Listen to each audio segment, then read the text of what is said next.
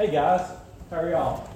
I'm glad to have y'all with us today. I'm glad y'all could help with the start of our worship service, and y'all might have been wondering why we were doing all of that and why we brought the palms down and had this particular thing for you guys to do. So I want to start by explaining a little bit of that, but I want to ask to start with, do any of y'all like the Disney princess movies? Anybody? You do? You girls do? What about you guys? Do y'all like, maybe you don't like Disney princess movies. Do you like, Lord of the Rings, or Micah does, or anything that's got kings and knights and orcs and all that kind of stuff in it? Y'all like that kind of stuff? No, you don't like that kind of stuff? Well, some of these folks may think that they're right there along with you, but so if you think about all those movies, they all have a king in them, right? You got Ariel's father, King Triton, right? You got all the different kings that are in the Lord of the Rings series, and we kind of grow up as kids. We grow up knowing what kings are and seeing kings in these movies and that sort of thing. And if you think about it, give me some ideas of what you know about a king. So what does a king wear? Anybody? Y'all can talk. It's okay. What does a king wear? Go ahead. A crown, right? He's got a crown that's gold, usually gold or silver on his head with all these jewels in it.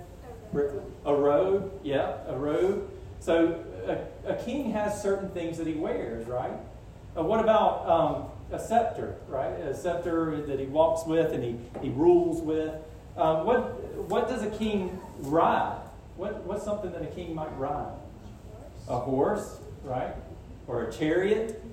So a king always has this big, beautiful white horse, right? That you see him ride into town with, and or lead his army with. What does a king do? Nothing? Who said nothing? Only the kids can answer now. What does a king do? He rules, right? He makes judgments. So if people have a dispute, he makes a judgment. He does a number of things. And does anybody know why we came in with palms today? What were we doing with that? Anybody? So in John chapter 12, and parents, if you want to take this and read this to your children today as your Sunday afternoon reading, or adults, if you want to read this as your Lord's Day reading, I encourage you to read this afternoon. But in John chapter 12, we read about Jesus on the last week of his life before his death on the cross. He enters into the capital city of Judea, which was Jerusalem. And as he enters that city, the people of the city all come out and they start laying palm branches at his feet. And Jesus comes riding into the city of Jerusalem, riding on a young donkey. And the people all praise him and they call out, "Hosanna! Blessed is he who comes in the name of the Lord." Now when we read that, it can be a little weird to us because we didn't grow up with a king. And we didn't grow up having a castle just down the road from us, or going and welcoming a king back from his latest victory or anything like that. But in the ancient times, and in Jesus' time, they would greet a king when he came into his city just like they greeted Jesus. They would lay their robes down on the ground. They would lay palm branches down on the ground. They would wave them in the air as a sign of their worship of the king, to say that he was worthy of glory because of his great victory or because of who he was. And so when the people do this, when they welcome Jesus with palm branches, they're saying that Jesus is a king. And not only are they saying that he is a king, they're saying that he is the king. Because the Jews had waited for 700 years or more for a figure that would come called the Messiah. And the Messiah was going to be this great king that would conquer the world and rule in righteousness. And they were waiting on that. And Jesus though, he was not the king that they expected. Even in just the way that he came into the city. He came in, did he ride on a white horse? No, he rode on a little donkey. And not only that, but Jesus was not the king that they expected in another big way. They expected a king that would come in and drive their oppressors out. He would drive out the Romans. He would drive out the tax collectors. He would drive out all those who had oppressed the people of Israel. But instead, Jesus came into Jerusalem and he drove out the religious leaders. And he convicted them of their own sin. And that turned that crowd that was singing praises to him into an angry mob a week later. And so Jesus did receive a crown from these people, but he didn't receive the crown that we expect. He didn't receive a crown of gold with jewels on it. Instead, Jesus received a crown of thorns. Now, this is literally from a bush that is called the crown of thorns. And we think when we read about Jesus receiving a crown of thorns, we think that might be like a little blackberry briar or something like that. But notice the crown of thorns is 2-inch thorns. This isn't something that would have been a little pretty. In fact, when I was making this yesterday, I had one get me good in the hand, and it's not a very comfortable thing. Jesus received from the people that were praising him as Hosanna, he received a crown of thorns. And he did receive a robe, but it wasn't a robe of honor, it was a robe of shame. They put a robe on him and mocked him and laughed at him and called him the King of the Jews in mockery. And Jesus was taken and judged by the false king of the day, and he was sent to his execution on a cross. But what they didn't know is that Jesus was acting as the real king that they needed in dying on the cross. Because one of the things, I asked you, what does a king do? And y'all said he rules and he judges and things like that. But one of the greatest things that a king does for his people is a king defeats his enemies. A king defeats the enemies of the people. What is the greatest enemy that we have? The greatest enemy that we have is sin.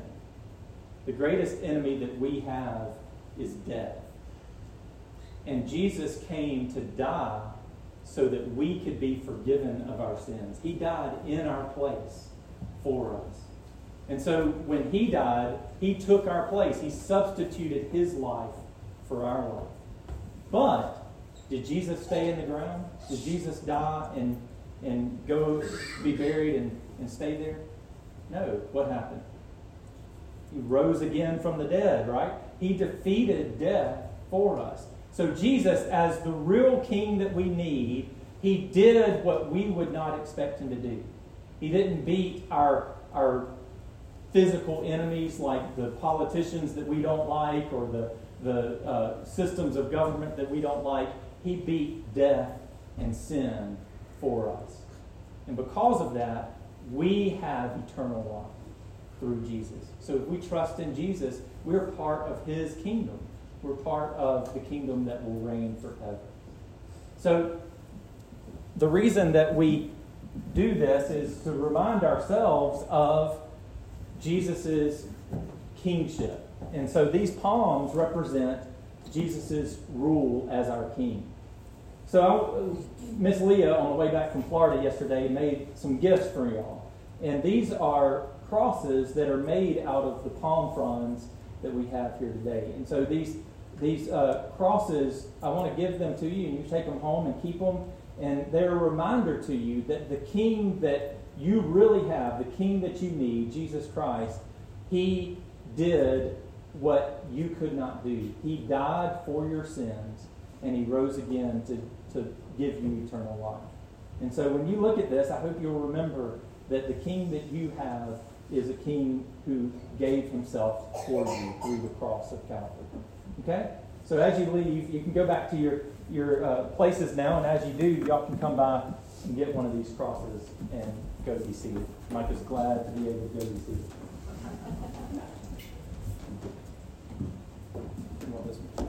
Either one. Sorry.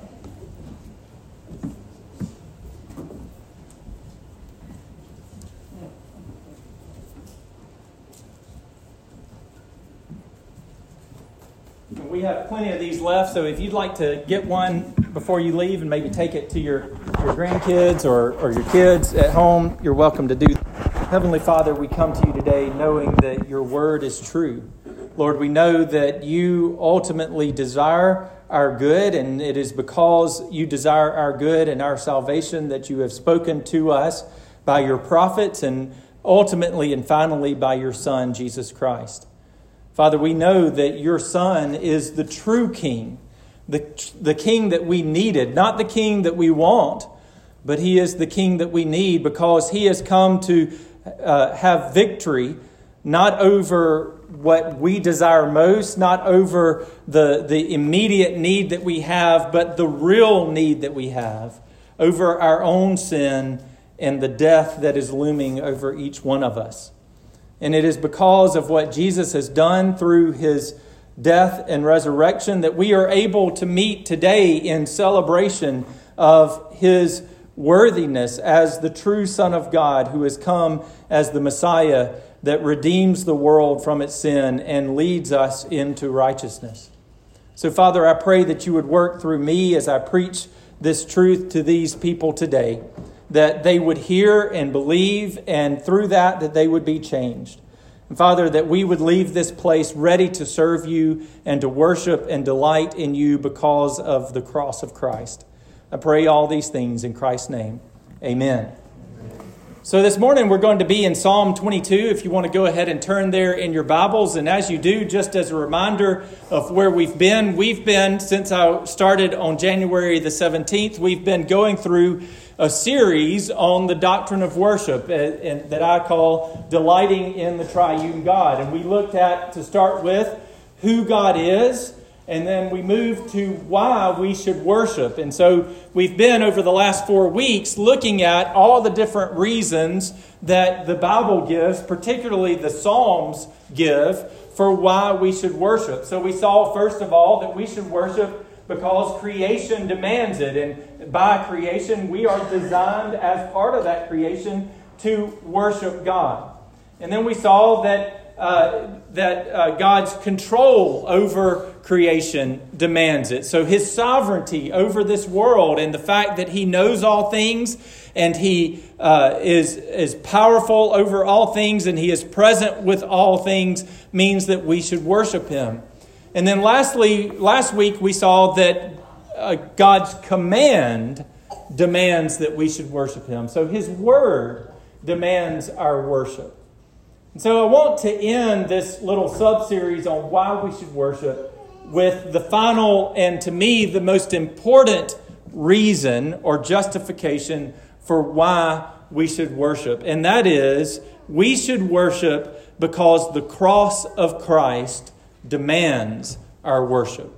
And it seems appropriate that on Palm Sunday, as we enter into what the church has traditionally called Holy Week, that we should be here and we should be at the point where we say that the main reason we worship is because of what Jesus has done for us. So to see this, I want to continue in our study of the Psalms and answering this question of why by reading all of Psalm 22. Now that's a lot, and I want you to bear with me as I read all of that and you follow along as I read it. But as I read it, I hope that you will reflect on what this psalm prophesies about the coming Messiah who would die for the sins of the world. In fact, this psalm figures very heavily in the gospel stories. And you'll notice a lot of the things that we read as we go through Psalm 22 point to Jesus. So as I read this psalm and you follow along with me, just meditate on what this says about Jesus. Psalm 22, verse 1, God's word says, my God, why have you forsaken me? Why are you so far from saving me from the words of my groaning? Oh my God, I cry by day. but you do not answer, and by night, but I find no rest. Yet you are holy, enthroned on the praises of Israel. In you our fathers trusted. They trusted, and you delivered them. To you they cried and were rescued. In you they trusted and were not put to shame. But I am a worm and not a man, scorned by mankind and despised by the people. All who see me mock me. They make mouths at me. They wag their heads. He trusts in the Lord. Let him deliver him. Let him rescue him, for he delights in him. Yet you are he who took me from the womb. You made me trust you at my mother's breast. On you was I cast from my birth, and from my mother's womb you have been my God. Be not far from me, for trouble is near, and there is none to help. Many bulls encompass me. Strong bulls of Bashan surround me. They open wide their mouths at me, like a ravening and roaring lion. I am poured out like water, and all my bones are out of joint. My heart is like wax. It is melted within my breast. My strength is dried up like a potsherd, and my tongue sticks to my jaws. You lay me in the dust of death. For dogs encompass me. A company of evildoers encircles me. They have pierced my hands and feet. I can count all my bones. They stare and gloat over me. They divide my garments among them, and for my clothing they cast lots. But you, O Lord, do not be far off. O you, my help, come quickly to my aid. Deliver my soul from the sword, my precious life from the power of the dog. Save me from the mouth of the lion. You have rescued me from the horns of the wild oxen. I will tell of your name to my brothers. In the midst of the congregation, I will praise you. You who fear the Lord, praise him. All you offspring of Jacob, glorify him and stand in awe of him, all you offspring of Israel. For he has not despised or abhorred the affliction of the afflicted, and he has not hidden his face from him, but he has heard when he cried to him. From you come my praise in the great congregation. My vows I will perform before those who fear him. The afflicted shall eat and be satisfied. Those who seek him shall praise the Lord. May your hearts live forever. All the ends of the earth shall remember and turn to the Lord, and all the families of the nations shall worship before you. For kingship belongs to the Lord, and he rules over the nations. All the prosperous of the earth eat and worship. Before him shall bow all who go down to the dust, even the one who could not keep himself alive. Posterity shall serve him. It shall be told of the Lord to the coming generation. They shall come and proclaim his righteousness to a people yet unborn, that he has done it. So there are two things that I want you to get from this long passage that we just went through today. 2 points that I want to focus on from Psalm 22.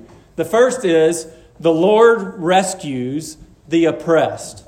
And the second is the oppressed rejoice in the God of salvation. So first, the Lord rescues the oppressed. And second, the oppressed rejoice in the God of salvation. So first, I want you to understand that the Lord rescues the oppressed. Now, when I use that word oppressed, that's actually kind of a buzzword in our day, but it's something that we as Americans, we don't really experience as much of the rest of the world does. We Americans have it better than we realize. While 90% of the world, if you can imagine this, 90% of the world lives on or subsists on $1 a day, the poorest American survives on about 200 times that. You know, something that we don't even think about, not just our income, but just the basic needs in our lives. We don't think the first thing about going to a faucet, taking a glass, filling that glass up and drinking it. But there are many countries, the vast majority of countries in this world, you wouldn't dare do that unless you wanted to spend a week in the hospital or on the bed. Well, not just on the bed, but, near a certain room in your house because of the water that is available even out of the faucet in many countries. We live in such benefit in this country, and yet over the last year, several months, we've had just a little bit of a taste of what it might be to be oppressed. Just a little bit of a taste, as we have had to give up things that we are used to just enjoying without thinking a thing of. Now, when I say we've had to give things up, I mean we've had to give up toilet paper and movie tickets, but we still have had to learn what it is to go without. We couldn't just run to the grocery store and get what we wanted, or go out to eat when we wanted to, how we wanted to. And we've had to get used to some of our freedoms being curtailed. Some of us have bristled at the fact that we've been told what we have to wear and wearing a mask, and we've been told how far we have to stand apart from each other. And that has not been a comfortable thing for us. And we have complained about it plenty of times. On Facebook, we've complained about it. But we have had a small sample of what it is to be oppressed, and we have not liked it one bit. And that's not even to mention those who have actually had the virus and had a hard time with it, or had to give up work because their family member, take off work because their family member had it, or lost their job because of it. And we've known just a small sampling of what it is to be oppressed. And my hope is that the Lord is using this little bit of taste of oppression for us to remind us, as confident Americans who know that we can go to the faucet and get tap water whenever we want, the confident Americans that don't worry about our income because we have abundantly more than most of the rest of the world. My hope is that we'll be reminded of one hard truth through all that we've experienced over the last year. And that is, we cannot escape the fact that life in this fallen world is full of oppression. Everyone experiences oppression at some point in life, whether it is from an overbearing parent, or an inconsiderate boss, or an abusive spouse, or a heavy-handed government. Everyone experiences oppression. And some groups know oppression much more acutely than other groups do. My grandfather, Ben Kilpatrick, while he was in Virginia for Navy basic training, getting ready to go into World War II, told me that he regularly saw signs in the yards and on businesses that said, "No sailors and no Irish." Unfortunately for Granddaddy, he was both. And so he didn't like Virginia very much from that point on. African Americans have lived with a history of over 300 years of oppression, with 200 years under the horrible institution of slavery, and then another 100 years being denied the most basic of civil rights.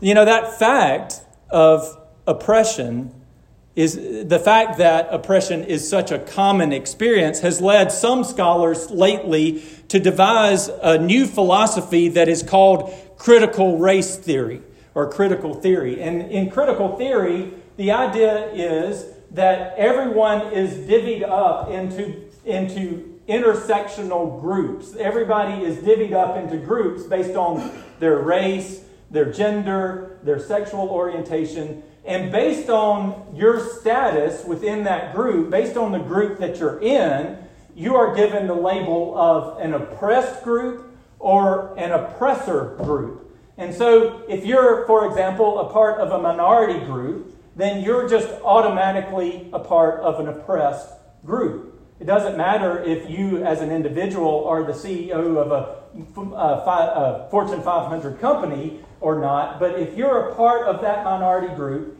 you're an oppressed group, or you are oppressed.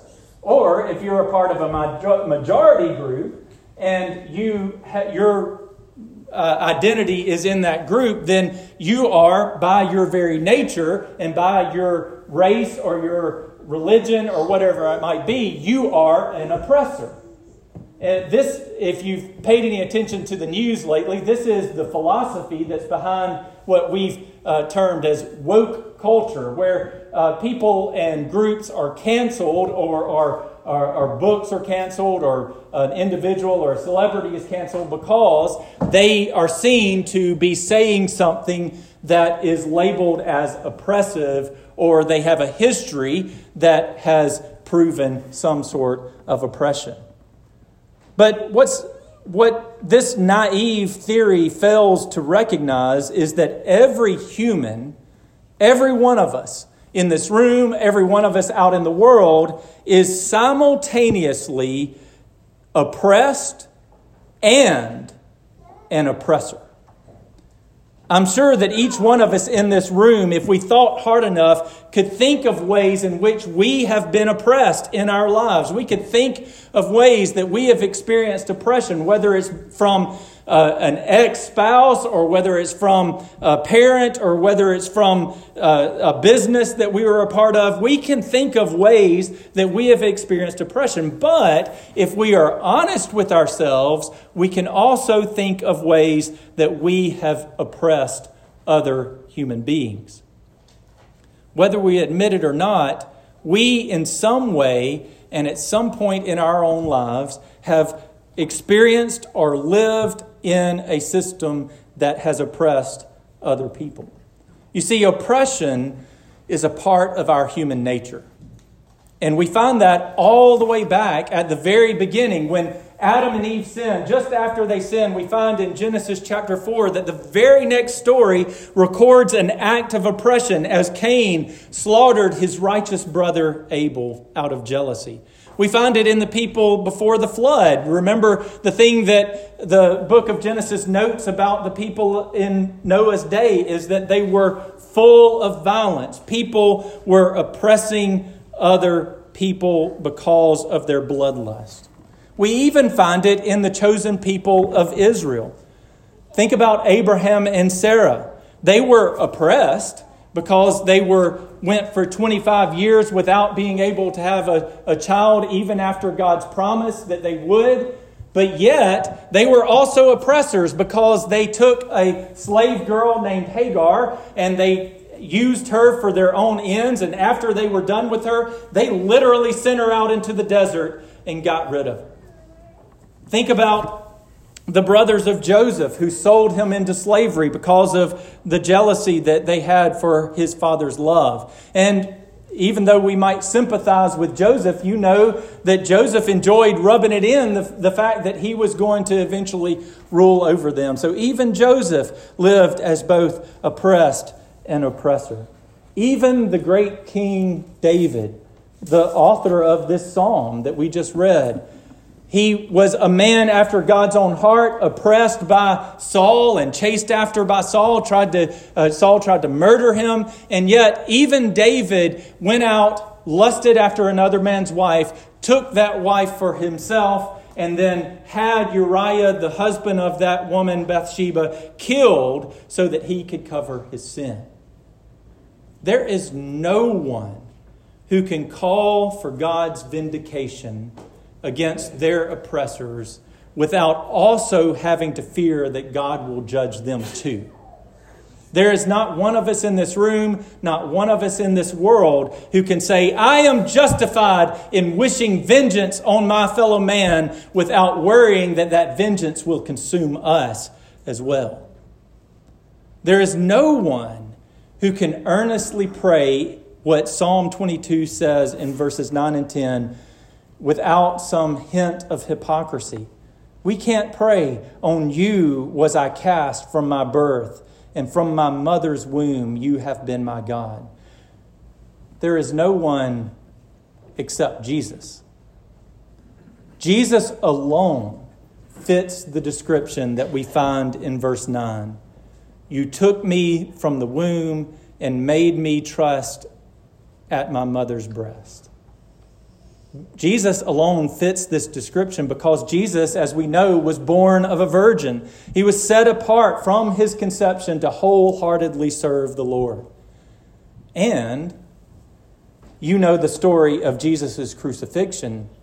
In Matthew chapter 27, verse 46, as Jesus is hanging on the cross, Jesus cries out the first line of Psalm 22 when he says, my God, why have you forsaken me? Now, many a sermon has been preached on that one statement. But one thing that we miss is something that Donald Whitney suggests, which is that there was a common practice among the Jews when they met for worship, much like what we do with our public readings, where the leader would get up at the beginning of worship and he would read the first line of a psalm. And then, because it was a common habit in those days for especially the males of the congregation to memorize whole passages of Scripture, especially the Psalms, then as that leader read that first line of that psalm, the congregation would respond by reciting the rest of the psalm.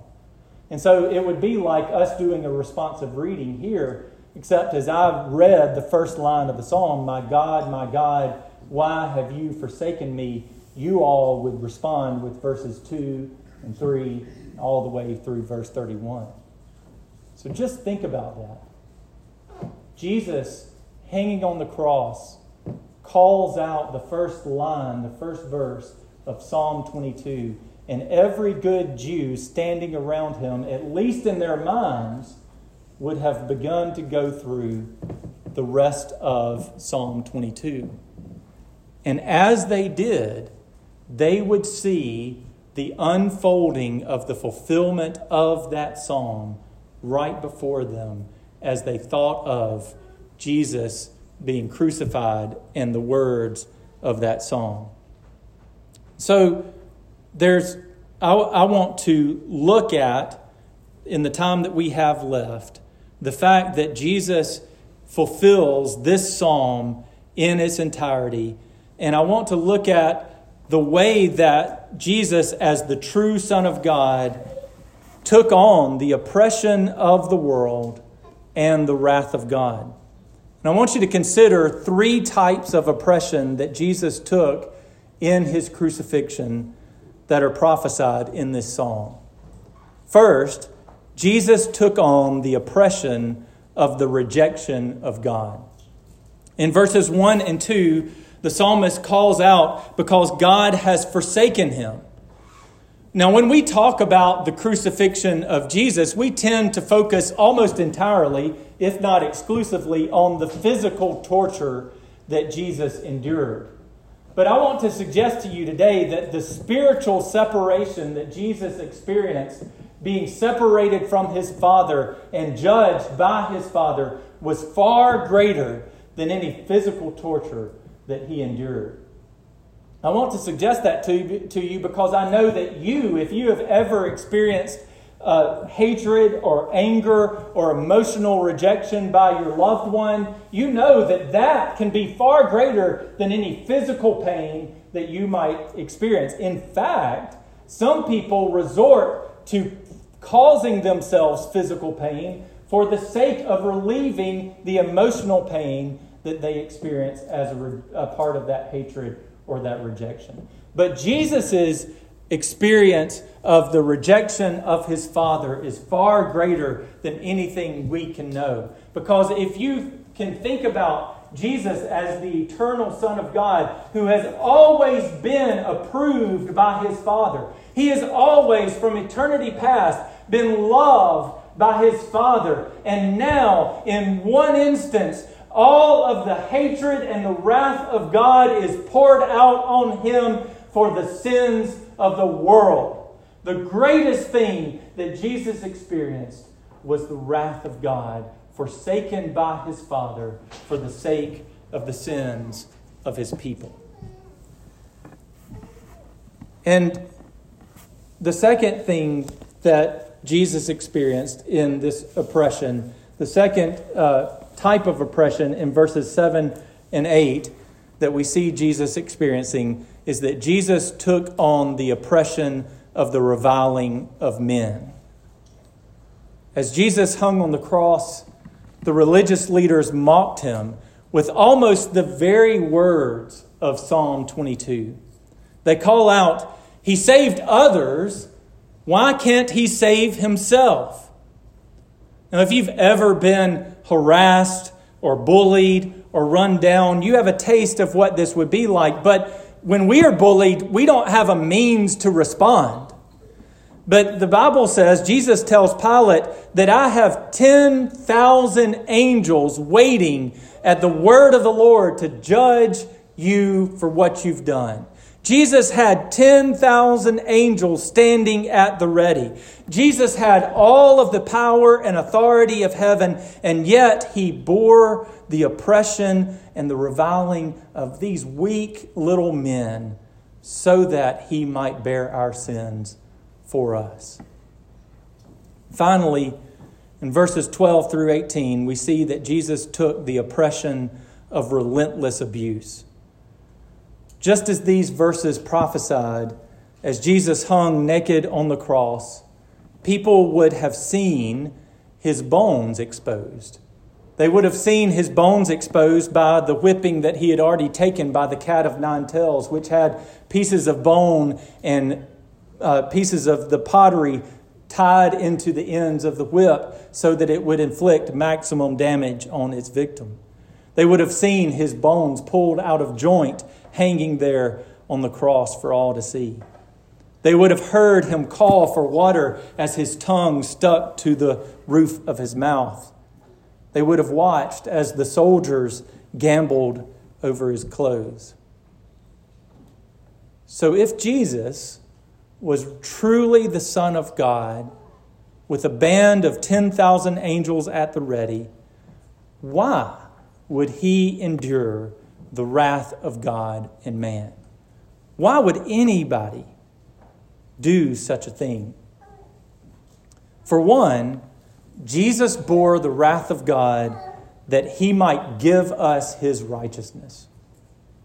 2 Corinthians chapter 5, verse 21 says that he made him to be sin who knew no sin, so that in him we might become the righteousness of God. Second, he bore the mockery and abuse of men so that he might cover our shame. Hebrews chapter 12, verse 2 says that Jesus endured the cross, despising the shame, and is seated at the right hand of the throne of God. But the main reason that Jesus endured the oppression of the cross is so that he might glorify his Father by redeeming those who were afflicted by sin. And this brings me to my second point. The oppressed rejoice in the God of salvation. Now you'll notice as we read this psalm together, you'll notice that starting in verse 19, the second half of Psalm 22 takes a turn from oppression to rejoicing. And that turn is immediate. It's like all of a sudden, no longer is the person who is being oppressed under that oppression, but he is rejoicing and praising God. And it all hinges on what the Lord does in verses 19 through 21. In those verses, we find that the Lord comes quickly to the aid of the one who is oppressed, and he delivers his soul and rescues his body. And as a result of that rescue, the psalmist says in verse 22 that he will tell of your name to my brothers and praise you in the midst of the congregation. And it's hard to imagine such a great and immediate shift of fortunes in this oppressed man. In one breath, his bones are out of joint. He's bleeding out. And in the very next breath, he is rejoicing and praising God in the congregation. How can these things be? And it is because God sees his oppression. He sees his affliction, and he rewards him by restoring his life. This too, Jesus fulfilled. after his death, he's buried in a tomb, and guards are put over his tomb. And on the third day, angels appear and roll away the stone, scare the soldiers stiff in the presence of these mighty angels. And the disciples come and they find the tomb empty. And the women find Jesus in a new and glorified body before them. Jesus was delivered from the pangs of death by his Father because he righteously suffered the oppression of men and God. God approves of his sacrifice, and he proved that by raising him from the dead. And you can imagine just how unbelievable this would be to his disciples, because the last they saw him, he was a bloody, beaten, rejected mess. And now he stands before them as a resurrected, glorified Son of God. And he does this because his Father is the God who is near to the oppressed. And the fact that God rescues the oppressed should motivate us to praise him. Notice that the psalmist calls us to that very thing. In verse 23, he calls on those who fear the Lord to praise him. And notice the reason that he gives for calling for that praise in verse 24. In verse 24, he says, "For he has not despised or abhorred the affliction of the afflicted." Jesus' resurrection proves that God has compassion on the afflicted. He will not leave us to our affliction. And the greatest affliction that we have is the affliction of our sin. The greatest problem that we experience in this life is not a mean boss, and it's not an abusive spouse, and it's not an overbearing parent, and it's not an overruling government. The greatest oppression that we experience in this life is the sin that we live in and that we commit. And the greatest oppression that we will know at the end of our lives is that our lives will end in death. And Jesus proves that God sees our affliction. Because Jesus died for our sins, and he rose again to conquer death for us, so that those who trust in him have eternal life. So he goes on to say in verse 27 that the whole world will eventually praise the Lord because of what he does for this oppressed person. And even those who haven't been born yet will hear and know of God's deliverance of the oppressed. And that very thing has happened as the disciples went out into the world and proclaimed the gospel, and generation after generation have heard the grace of God in Jesus Christ. And even we here in Georgiana, Alabama, have heard of God's grace towards those who are oppressed. Friend, you may think that your physical or your emotional oppression that you deal with is the greatest problem that you face in this world. But your affliction goes far deeper than that. The greatest need that you have, the greatest oppression that you experience is the oppression of your sin. Sin destroys relationships. It taints every good thing, and it will ultimately end in the death and judgment of hell. But Christ has taken the oppression of sin and satisfied the wrath of God for you.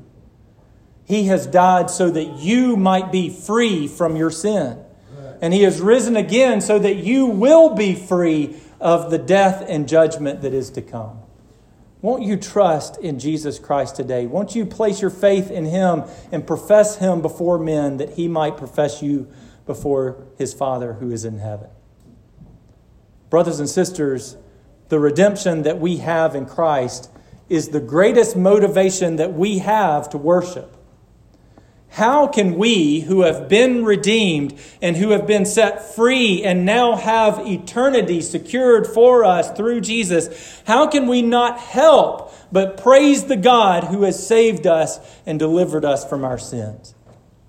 How can we live as though worship were just one option among many in our list of things to do this week?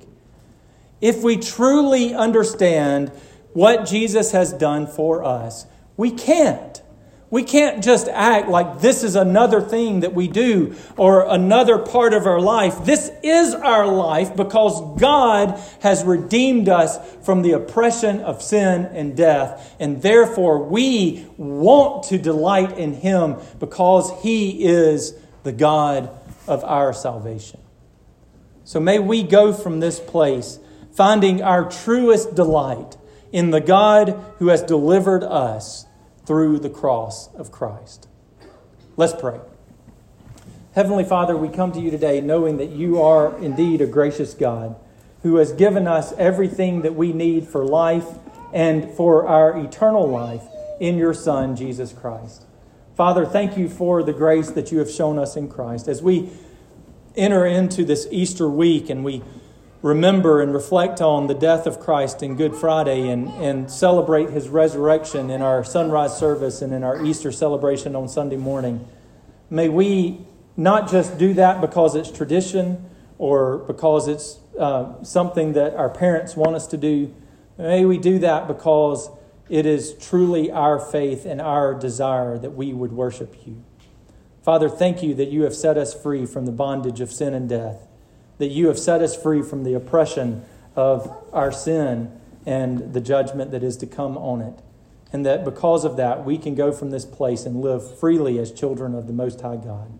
May we indeed live as children of your kingdom.